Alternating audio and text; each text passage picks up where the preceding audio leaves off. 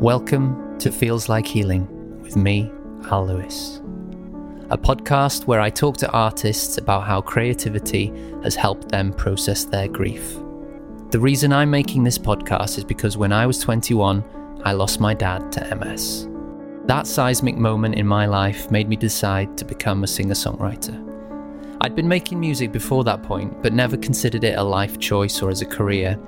However, after the death of my dad, creativity became a solace for me and a way I could express both my joy and my pain. It made me feel alive in the very moment when I was confronted with the ephemeral nature of life and the devastating reality of loss. So I wanted to talk to other people who've ended up in the creative world, but who've also experienced loss, to see whether they have similar stories of why they got into creativity, or whether they were already creative people and just happened to suffer grief.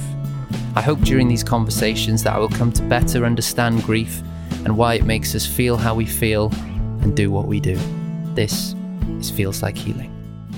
My guest this week on Feels Like Healing is the presenter, actress, podcaster and musician, the multi-talented Tara Bethan. Tara Bethan is originally from North Wales and has been ever present in the entertainment industry since she was a young girl, performing on stages in the Eisteddfod as well as the West End. And in 2008, she was a part of the BBC One search for a new Nancy in the programme called I'd Do Anything with Andrew Lloyd Webber. She's also been ever present on Welsh language television on S4C, and she has now had a rebirth as a singer, songwriter, musician under the moniker of Tara Bandito. The name hails from her dad's old stage name as a wrestler, El Bandito, and her latest album, which came out on the 27th of January, deals with many subjects, including mental health and also grief about her dad, who died a year after that recording of I'd Do Anything. So I wanted to talk to Tara about that and about the songs that she's written about her grief and about her dad and how being creative has helped her in that way. So, hello Tara, how are you? I'm good, Al. How are you? I'm very well, thank you. Thank you for coming on to the podcast. Oh, thanks for having me. I love talking about stuff like this, so this is going to be a joy. Well, yeah, of course, because you are a dab hand at this, because you have your own podcast, Dewr, which means brave in Welsh, where you talk to other people about mental health issues, don't you? Mm-hmm. Yeah, that all began during the lockdown life, and my friend and I had both lost all of our work, like many people did. And she suggested that we try for an Arts Council grant to make a podcast. I think she'd listened to Happy Place, Fern Cotton, which I'm a huge fan of. And she rang me and she said, I think you could do this because, you know, I'm that mate who always uncomfortably brings up all of the topics that nobody really wants to talk about around the dinner table. And it was something I was always a little bit, you know, embarrassed about and tried to keep it under wraps, but failed miserably. And then all of a sudden this sort of thought of maybe I could turn it into something positive and maybe I could relate to other people about it. Was terrifying, but also, you know, was such a life-changing thing for me. And the big thing was when we won the British Podcast Award for the best Welsh language podcast. That was a massive turning point for me in my life because it changed me from being a little bit ashamed and scared of my almost what I felt was indulgence in my grief. It changed it almost into a proudness of, well, I've gotten through that now, you know, and I've learned from it and I've grown from it. Yeah. So if we take you back a bit then to explain to people how you got to that point. So as I briefly mentioned, you've been an entertainer for a long, long time in your life. When did that creative bug first hit you? And was it a feeling that you wanted to be an entertainer from a very young age, or do you think it was more of just a hobby that you then fell into as a job? What? I don't remember a time when it wasn't there. Yeah. You know, I came from a long line of performers. on my mother's side, my granddad was a ventriloquist and my grandmother was a sort of acrobatic ballet dancer. Cool. And they used to tour the country doing that. Then my mum danced until she was about 16, but she was really shy, so she gave that up. And as you mentioned, my dad was a wrestler. Yeah. So I guess it was sort of a natural progression for me to try out a ballet class at 3 years old, because that's just, you know, what people did, I guess. Do you feel like you had a duty to follow in their footsteps, or did you actually feel like you genuinely enjoyed doing these things? Well, again, because it all began age 3, I don't remember it. But what I do remember is just, you know, like the duck to water thing. Everything I did and tried, I loved.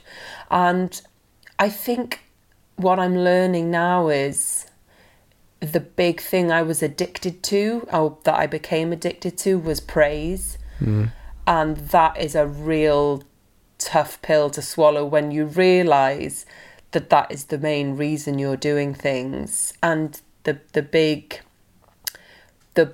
one main entity I was trying to get the praise from was my dad. So when he passed away, the biggest struggle then was giving myself a reason to do anything, you know? So it's, in a way, I had to completely and utterly start again at age 25. Was he a praise giver, or was that something you had to work hard for? He was and he wasn't, you know, like I think he was fair. In hindsight, he almost trained me up as if he was training up a lady wrestler kind of thing, you know? Like, I'm tough and I'm also extremely sensitive. And I think both of those things came from being extremely praised when I was doing well, but also being explained to that if I hadn't done the job properly, then we need to work on this, you know? And maybe at 5 years old, that was a little bit complicated to understand. But, you know, it's been a long journey now of processing it all. And as you say, you know, I've brought out my debut album this year, and becoming Tara Bandito has been a huge, for me, end of a 13-year journey of processing, first of all, grief and death and loss, but then I had loads of therapy. I was lucky enough to be able to afford therapy, and that takes you right back to childhood. So really, I've been processing 39 years, and now to just birth this album that is literally a documentation of my experience of 39 years of life, it kind of feels like, there we go. That's the end now of this really difficult, bumpy, lonely journey. And I'm now handing that in music form out to the world. And I feel that, you know, that the fact that that's timed with me turning 40 this year is like, right, I feel at peace with it, and that I can hand it to other people and be like, I'm moving on now. And I'm not going to be that traumatized person anymore. You know, I've learned how to just accept stuff and be like, okay, cool. Well, the good thing is we like who we are now, so we shouldn't be hoping to change anything of the past, because we wouldn't be we now, would we? Yeah, exactly. And do you feel that the creative process of making that album has been the biggest tool in you coming to that point then? I'd say definitely. It began with the podcast. That was the beginning of me, in a way, outing myself as an emotionally dramatic human being. And then, you know, when people relate to that and people say that they enjoy that and they thank you for being so honest, it's like, oh, maybe I'm not outing myself. Maybe there's nothing to out. Maybe I'm not the bad guy. Maybe I'm not overindulgent. Maybe I just had a bit of a weird journey, and maybe I had it a bit younger than my friends. And that made me seem dramatic and heavy and dark and intense. But that was just where I was at, because now I don't feel like that, you know. I feel like I've done the darkness, and of course there will be darkness again, but I feel like I've learned how to process it a bit better. I think as well, you know, on the creative question, a part of my darkness has been my fear that I learnt all these skills as a kid and that I was never really using them to my benefit. And now as Tara Bandito, I go on stage and I use every single skill that I've learned over the years, be it as a performer or as a human. And therefore, you know, the artistry in that has made me almost be able to own my grief through a tap dance or whatever. And so if we do take you back to that point of losing your dad, which seems like the pivot in your life, as for a lot of people on this podcast, the point at which you lose that special person.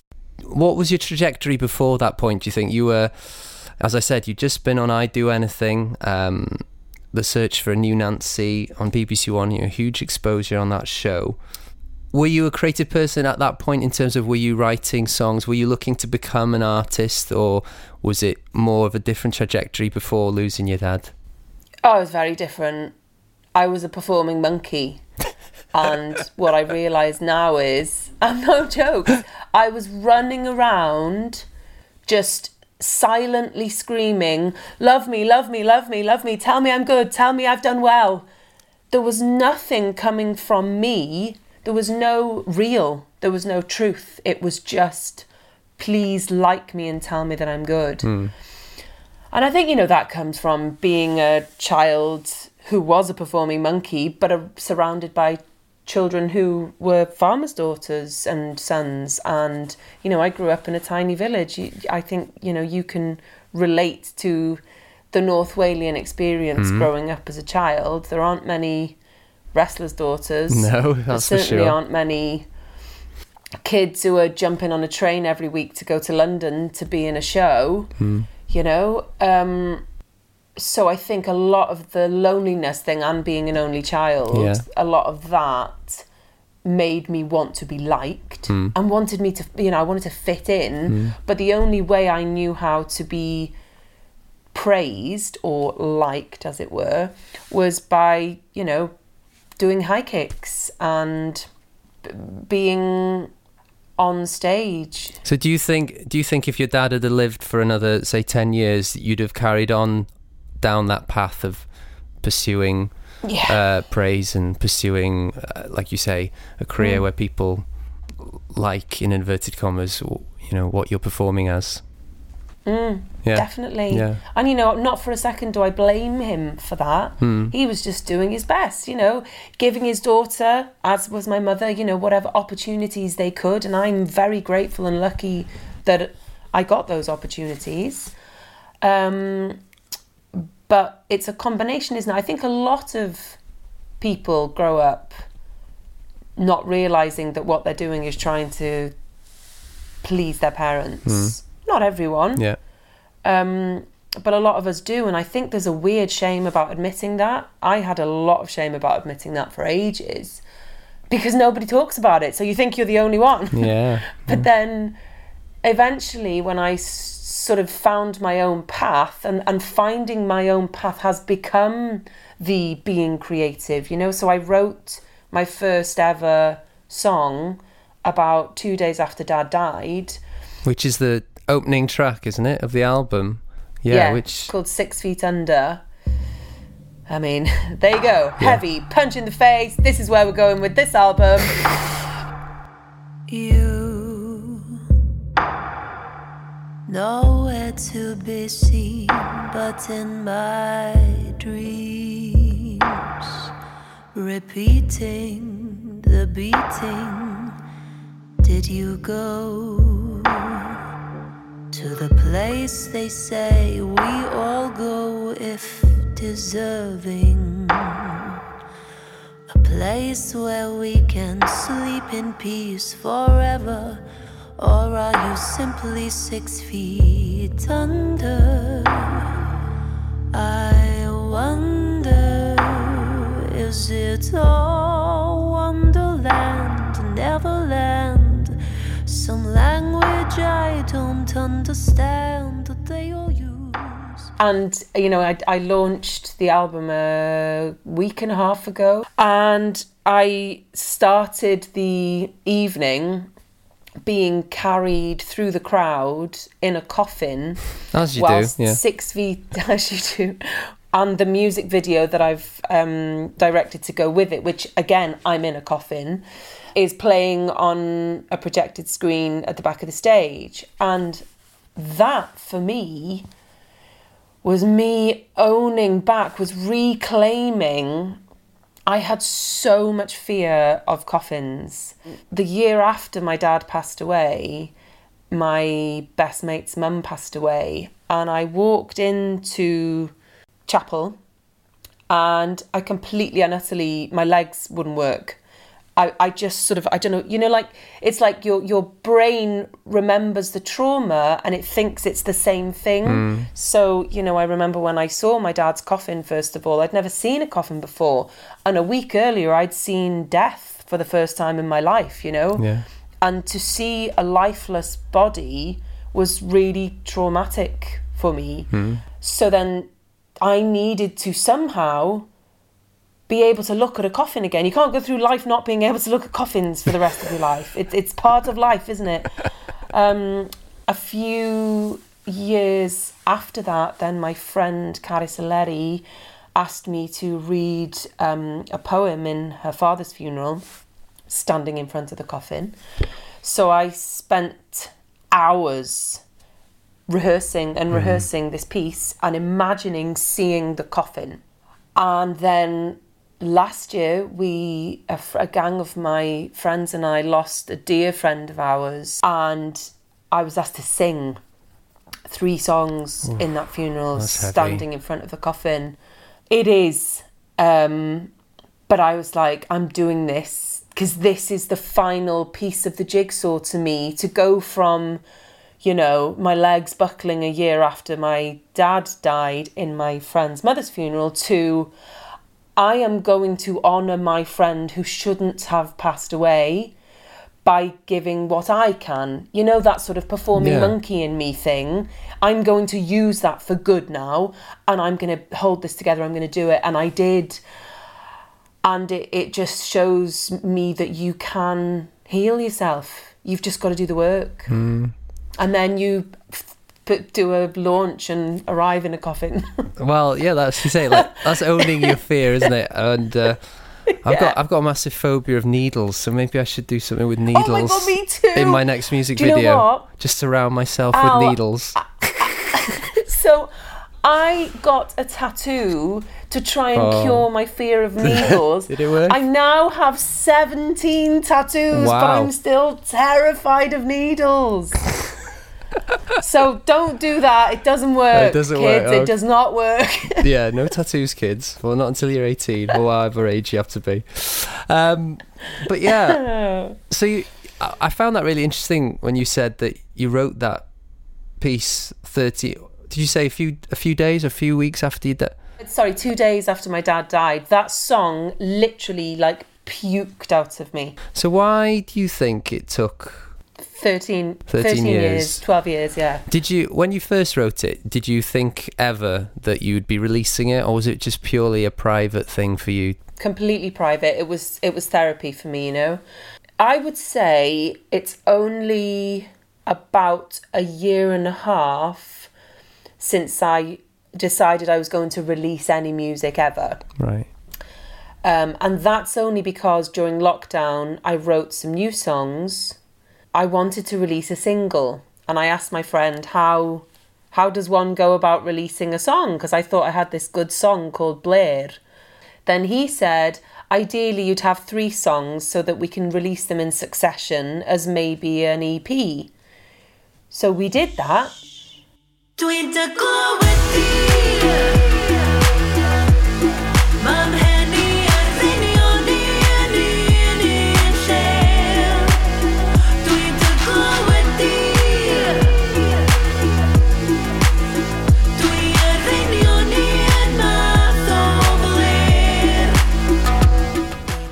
when they went so well, it was like, oh, should I just do an album? Should we just, rather than an EP, let's just whack them on an album and let's just do this. And that's when I started looking through my back catalogue and was like, actually, let's go whole hog. Let's go like autobiography in music form. Let's do a music video as quickly as we can with every one of them on zero budget. So I've been the costume designer, the director, the makeup artist. So you've just got to, and again, you know, this is where all the skills came in of all the years of being a performing monkey, but then also teamed with the life skills of learning how to deal with a coffin.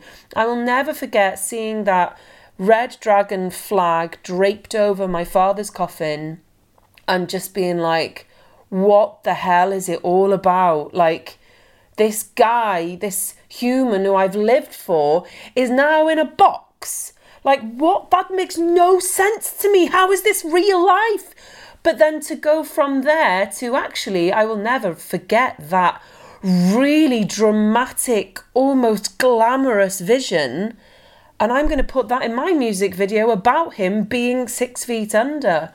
So, you know, I feel grateful for all of the experiences that I've had, because this album that I've brought out is the first time I've ever felt really proud of something that I've done, because I know it's all my stuff and it's not just my ballet class lessons, it's my life, it's the horrible crap that we have to go through as humans that I've managed to turn into something that that has made me a better person, because I don't feel shit about myself. Am I allowed to swear? I just did. I don't feel bad about myself. You were mentioning there that, you know, it's taken that long. Had you reached the point privately then where you were open about your grief and your dad? Because for me personally, it's taken probably 15 years to be even able to have a conversation about dad. I, like you, grew up in North Wales in a rural community where people don't really talk about grief, and particularly when it's a tragedy, when someone's been taken too soon. And yeah, I would struggle immensely to even bring that up. How did you deal in the aftermath of losing your dad, in not just being creative about it, but just talking in general about him? Were you okay with that? Well, I think, first of all, to point out what you just said there is a really very important point, is when it's a tragedy, I think it's way harder for people to talk about it because it shouldn't have happened. And when things shouldn't have happened, people are even more scared to accidentally say the wrong thing or upset someone even further than they already are. You know, I was lucky in the sense that I had my dad for 25 years of my life, and he was an older dad. He was 53 when he had me. Right, so yeah. It was, and he was always quite poorly, you know. I remember him when I was growing up, he had to take lots of tablets for, you know, this tablet to counteract this tablet to counteract this tablet. I think arthritis was the root, but then there was all the knock-on effects. So for me, it was extremely sad that my buddy and my hero, and as it turned out, my reason to get up in the morning, wasn't here anymore. But it wasn't completely and utterly shocking. Yeah. The shock was dealing with the new version of life. That is something that you don't know what it's going to be like until it hits you. And a big problem for me was that my mother and I, who were the two remaining family members, are very different people. And we deal with things very differently. Mum, is she a praise giver, you know, or you're not, or you don't seek it as much as you did from your dad, perhaps? No. And, you know, my mum is the sweetest woman in the world. So in a way, she feels like she doesn't have the authority to give praise, which is interesting. But the biggest the difference between her and I is, as you are probably experiencing, I love talking. I love diving into the middle of the storm and ripping it apart and assessing every molecule of that storm, and then I feel like I understand it, and then I can put it to bed. Whereas mum will put her fingers in her ears, close her eyes, and be like, la la la la la, there's no storm. I don't know what he's talking about. There's no storm. Who said a storm? Nobody said a storm. So for us to try and coexist through the process of healing from the grief of losing our favourite person collectively, that was a journey. And do you know what? Sometimes, Al, it still is. Because I make her sometimes go to places she doesn't want to go. And that's harsh because, you know, I've lost a parent, but I haven't lost my life partner. Yeah. So I should just let her be. But I can't help it. Sometimes I want to, you know, it's still so visceral for me. Dad, like, I have dreams sometimes. He had the biggest, fattest fingers and the softest skin on his hands. And sometimes I'll dream that I'm just holding his hand. And, you know, I'm sure that is uncomfortable for some people to hear that, you know. But also, like, my mum came to my album launch. She stood in the audience watching a video play out of me in a coffin with a Welsh dragon flag draped over it, which is obviously going to trigger memories for her. Then there's this like slow-mo stuff of my dad in black and white in the wrestling ring, and then her daughter passes her in a coffin to get onto the stage, and she was completely cool with all of that. She was okay because with that's showbiz, baby. Okay. You know, so it's tricky. I mean, I definitely made a lot of people uncomfortable in the last 13 years being so open about my experience of grief and my experience of life. I had a friend once who said to me, do you know that you say things that no one else says? Like, you say the things that we're not supposed to say. And I was like, do I? Now I realise, and then I went really like paranoid about it all and was like, oh my gosh, like, I'm walking around making everybody feel really uncomfortable. But now I'm like, actually, I'm just telling my truth. And I think people come to me now to talk about when they're struggling. From the other side, being the podcaster, the person asking other people questions, have you seen reflections of other people's issues, and has that helped you learn about yourself as well? Definitely. Yeah, I mean, you must find it as well, right? That you in a way, you want to do this podcast because you want to learn how to heal. Absolutely. Every week, somebody says a nugget of something, and I'm like, wow, yeah, that's really true, and that's how I feel. And yeah, like you say, that's priceless, isn't it, really? I'm now trying to think of a nugget for you. I can't think of anything. Well, I think you said one just earlier when you said when someone goes unexpectedly, that's what makes people find it harder to talk about it than if it's a death, an expected death. And I hadn't thought about it that way before. So you've already given your nugget, Sarah, don't worry.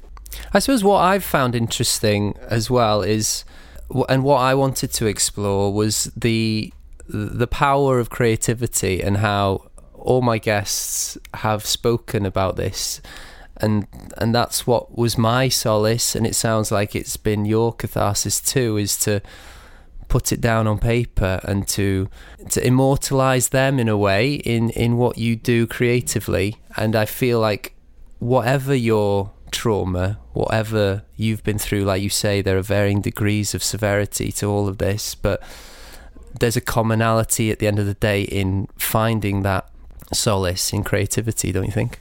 Definitely. And I think my nugget from you today is immortalizing them. And I've never really thought of it like that because I've been too busy making an album. You know, you're so in it that you can't really see it from the outside. But I feel quite emotional now that you've just said that, because it's like, oh my God, yeah, that's what I've gone and done in all my weird, you know, wearing my father's wrestling black velvet Mexican hat with gold diamonds on it in my artwork for the album cover. I'm immortalizing him by calling myself Tara Bandito, I'm immortalising him. And that makes me feel really nice, I guess. And yeah, I mean, this writing thing, I always begin the writing process with the lyrics. And for me, it's sort of, I'll feel something to an extremity, which is daily occurrence, unfortunately, for me. You know, Cari Soleri, who you've spoken to, I'm going to say this, you'll probably have to beep it out, but she once called me the giant clitoris because I'm so sensitive. But that is, you know, that is me, and I've had to learn how to handle being such a sensitive person. And what I've learnt is if I, in my hour of need, rather than need somebody else or rely on someone else because you're darkening someone else maybe with your moment of despair, I write the words down. And then in time I will turn it into a song, and then it's out of me. Yeah. And as you say, it's then immortalised. Yeah. So, as you've alluded to, your album is out. How do you feel your relationship with grief has changed now, and do you feel like it's something you've resolved in the releasing of this album, or do you think it'll be something you draw upon again in future work? Do you feel like you still have something that you need to process creatively about your dad? I think, you know, anyone who's ever experienced anything that isn't good will probably agree that you can never 100% say, we're done. That's never going to touch the sides with me again. I think I've definitely tried to own my stuff, and I've cleared a lot of fear. So I would like to think that there are certain things that won't bother me in future, like coffins.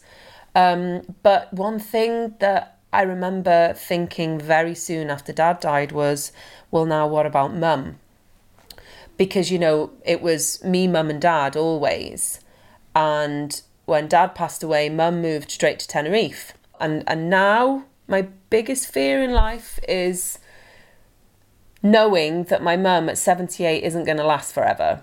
And how is that going to be? Because in my podcast, I spoke to the musician Guy Toms, who'd just lost his mother, having lost his father quite a few years ago. And he broke down and said, basically, once you lose them both, the umbilical cord has been cut. And for weeks after that, I was like, oh God, how am I going to deal with that? And that, you know, so in answer to your question, no, I'm not going to be invincible. I don't want my mum to not be here, you know? We've built a whole new relationship since my dad hasn't been here. We've become besties, you know? We hang out like besties. We get pissed like besties. We sing like besties. We fall out like besties. I don't want that person not to be here, but the reality is that's what's going to happen. And you know, if nature takes its course, then that will be the next death I experience. And shit, I hate that. But what I think I've gathered from talking to you today, Tara, is that you've amassed the set of tools now, and creativity being one of them, that like you're better prepared for these eventualities in life, because like you say, they are eventualities. We can't hide away from them. I think personally, I was very much the same mantra of hiding and running away from death for a long, long time. I couldn't listen to music that related to death. I couldn't watch films where somebody died. And like you say, there is such a freedom from losing that fear of just confronting what, like you say, is inevitable. You know, you're saying now you feel like that first album, you've dusted it off. Are you already starting to write more songs? Are you thinking about album 2 and what you want to write about? Yeah. It's like getting a tattoo, I think. Once you've done it once, it's like, I need to do it again. I think, you know, it'll be hopefully less dramatic, less coffin based, less drama, and a bit more fun. But I found out yesterday that I'd won Best Music Video of 2022 with Gwabrai Selar, and the music video is loads of clips of me at 8 years old doing the Dawnsio Disco. I saw that. Did you? Cut to me emerging out of a lake with like this neon feathered headdress and neon feathered wings, and it's all about letting go of that little performing monkey who I can't bear to look at myself doing stuff as a kid. I'm such a precocious little penis. But the reality is, there's a part of that little girl who's still me, so you've got to take that kid with you, haven't you? So, as much as it was grief-based and coffin-based, it was also self-realisation based. And as you say, I've now got tools, and I'd like to think that I'm using those tools to at least not go as deep into like self-sabotage or self-hate, and be a bit more like, hang on a minute, you're going down that route where you're giving yourself way too much of a hard time. It's okay. Just keep going. So, I've already written 2 songs for the next album that have happened in the last week and a half, because it's like you're on a roll, isn't it? When your creative juices are flowing. Do you find that? Definitely, and it's and particularly if you find a thread of something that you want to talk about or get off your chest. Yeah. I think another thing that is worth noting, and my friend pointed this out a few years ago, when you lose a parent and you haven't got your own family yet, I think that is a different thing to if you have managed to build your family and you are this new family. So, at the moment, there's me and Will, my husband, and our little dog here, who's sleeping right next to me on my feet. And, I would love to be a mum. And as of yet, it's not happened for us. But I think that will be a whole new world of writing, because that's something I don't know of yet, what it's like to be responsible for other humans. And, if we don't, because I'm 40 this year, if we don't manage it naturally, we will adopt. We've already said this, So have you covered that subject? Have you covered that subject in song of this journey that you're on to try and be a mum? Well, this is what I think is happening to me now, and one of the 2 new songs is about that, and I've never written about that before because I feel like I needed to get rid of all of the me stuff first, the self-obsessive, egotistical non-parent in me needed to get all that stuff out.